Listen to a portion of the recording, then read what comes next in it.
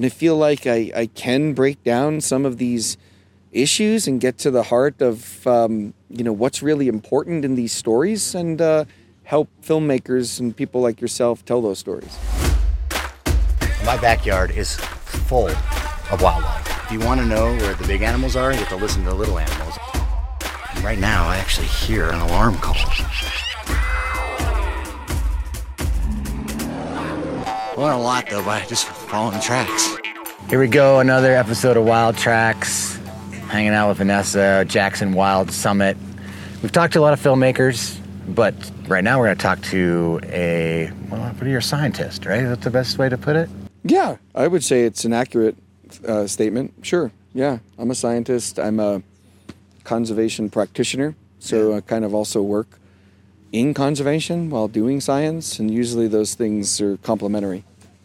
Yeah. And I think it's so cool because the summit brings in so many people. Like I said, there's filmmakers, there's conservationists, but there's like conservation scientists. Yeah.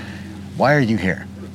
I think I've not been a scientist interested in really pursuing an academic career, and it's been really tough being able to continue to do science, balancing that with conservation, and now for me the need for more of these stories to get out, broaden interest among members of the public in conservation.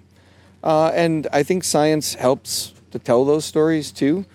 So for me, it's about change and impact and talking with filmmakers here and even people like yourself about how do we get these stories out and make them more appealing and more interesting to more folks.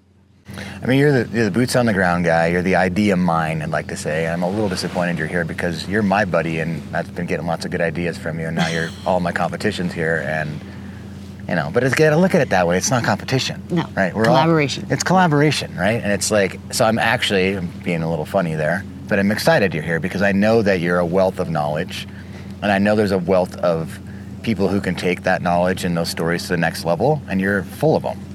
Yeah, I hope so. I mean, this is new for me. I'm a kind of a neophyte in this space, and I think it's challenging for scientists as they get older in their career to put themselves in new spaces and uncomfortable situations. And let's face it, when you're in a new space and you're out of your silo, you're out of your comfort zone. But I like talking just to such a diversity of people. And I feel like I can break down some of these issues and get to the heart of, what's really important in these stories and help filmmakers and people like yourself tell those stories. So what are you really... Oh. No, I already asked a lot of questions. It's your turn now. I guess I'm really interested in what is it that you are studying right now that's something that you feel could benefit from the storytelling and the outreach that is here? Yeah. So, and Casey, I know you're probably familiar with this, right? I mean, for me, the passion for all of this has often started with an interest in carnivores, right? And sort of their biology and following them and studying them. But there's always that parallel track of, well, how do we save them? And how do we create spaces for them alongside urban environments? How do we facilitate their coexistence with people? And so I've come to the realization that we need to all be more innovative about ways to do that, and communities need to receive some kind of benefit for coexisting with species, and I think we can do that through business, through innovation. And so one example I think I was talking to you about the other day is, we're hoping to bring into the U.S. and test market predator-friendly products and commodities, including coffee that benefits jaguars and communities that grow that coffee in a way that protects jaguar habitat. And so this can potentially be a tool that we can use to build communities working cohesively and connect more jaguar habitat. And I'm excited about the possibility of approaches like that, Yeah, like really thinking out of the box. Yeah, I mean, it's been, I think all of this has evolved out of this relentless pursuit for real solutions. And in working with people and listening to so many people about what's important to them, and our organization works pretty widely across the global South and Latin America and Africa and South and Southeast Asia, and I'm always listening to people and communities and what their challenges are, and thinking about, okay, if we can bring benefits to these communities, we can save species, And growing up, it was always either jobs versus the environment, right? No, it's not like that. The future is going to be creating these economic opportunities that benefit wildlife and people. So that's what I'm focused on. Can you tell us a little bit more about your organization?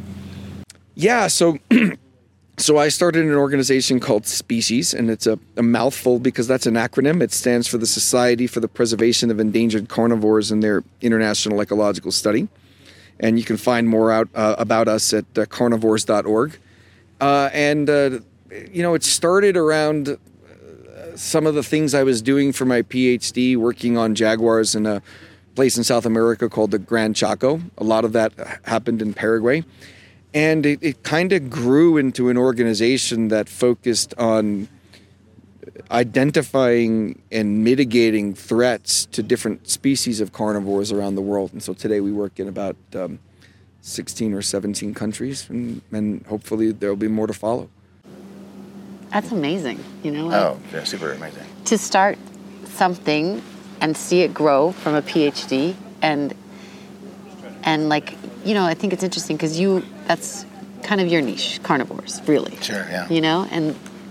And they have such an important role in all of these ecosystems, but they're also the most affected by human conflict. Yeah. Are you seeing in your work globally, as the population of humanity is growing, the habitat is shrinking, that we have to come up with solutions for the cohabitation? And is it being addressed on a global, like in your 16 countries? I feel like we occupy a really interesting niche in that respect when it comes to coexistence, because our ideas are often different from those of other either organizations or NGOs working on the ground. But there are other organizations like ours. We're I think that have good ideas or working with local communities. We're trying to do it at scale and do it in a way that allows us to take ideas from over here and over here and over here, and how do we adapt them in a way that's meaningful culturally, socioeconomically, politically to different situations. And if you do that, you can make a difference, and for us, it all starts with asking questions and listening, and then seeing how that leads to a solution, and then seeing if that solution is working by still talking to communities and people and landowners and ranchers, and again, because these are diverse people from all around the world. So, but yeah, I think it's complicated and it can be complex, the solutions, but if you're willing to kind of dig in, yeah, you can make a difference, I think. And I think they are more needed. I think as the population grows, we're gonna need more innovation. We're gonna need more solutions. There's, as Casey probably knows too, there's no one size fits all solution, right? You can't just pop it out of the box and say this is gonna work everywhere. There might be an element of something that is working here that is also going to work over there.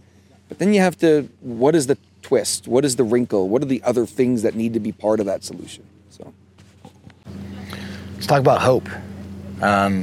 We have an associate, someone we had on the podcast that we talked to, and he went from being a journalist and trying to provoke change to what he says, documenting extinction. Yeah. Do you have hope? And what does that look like? I do. I just had a conversation that sort of unexpectedly got a little emotional for me, I guess, because I got into my origin story. And my origin story is maybe a dark, brooding, introverted kid that got suddenly very angry about the increasing list of species that were no more. And I had this, for sure, a selfish desire to see them and for them to be here. And I think I had this sense even back then that these were beings and entities unto themselves that had every right to have their own lives on this planet. And so that became an anger that I channeled into something constructive, I would like to think. But to circle back to what you're saying, and I provided that is background for me because I do have hope. And the reason is because there are so many really good examples of success stories. And each of them have elements, like I was saying before in some of our approaches, that you might be able to take, and if you're creative enough and innovative enough to try to modify it and make it a local solution with communities, that have the potential to be successful. So when you look at all of those hopeful stories, I think there's reason to be hopeful. There's more innovative ideas and technologies emerging. I think they've got a tremendous potential to continue to be effective. Yeah. I think it's safe to say here at Jackson Wild Summit that it's inspiring to see all these people come together, people like yourself from different walks of life, but with all the common goal in mind and all with the same hope. Yeah. And I think that because of places like this and the summit itself, that we can make change and things will be better. Yeah. And you can't be in conservation without being an optimist, ultimately. You have to believe that you're not screaming into the wind, right? And there's enough evidence to suggest, there's ways through. We can figure it out. And to connect with all these folks here that have been involved in so many stories, it's inspiring to me even, So it's cool. I'm going to leave here probably with a lot of energy and a lot more ideas. So let's form a group. It's called HOPE, honoring our planet's endangered species. I like it. See, it's how things happen. Movers and shakers make their minds come together, acronyms start to become reality, and the world changes. My backyard is full of wildlife. If you want to know where the big animals are, you have to listen to the little animals. And right now, I actually hear an alarm call. I learned a lot, though, by just following the tracks.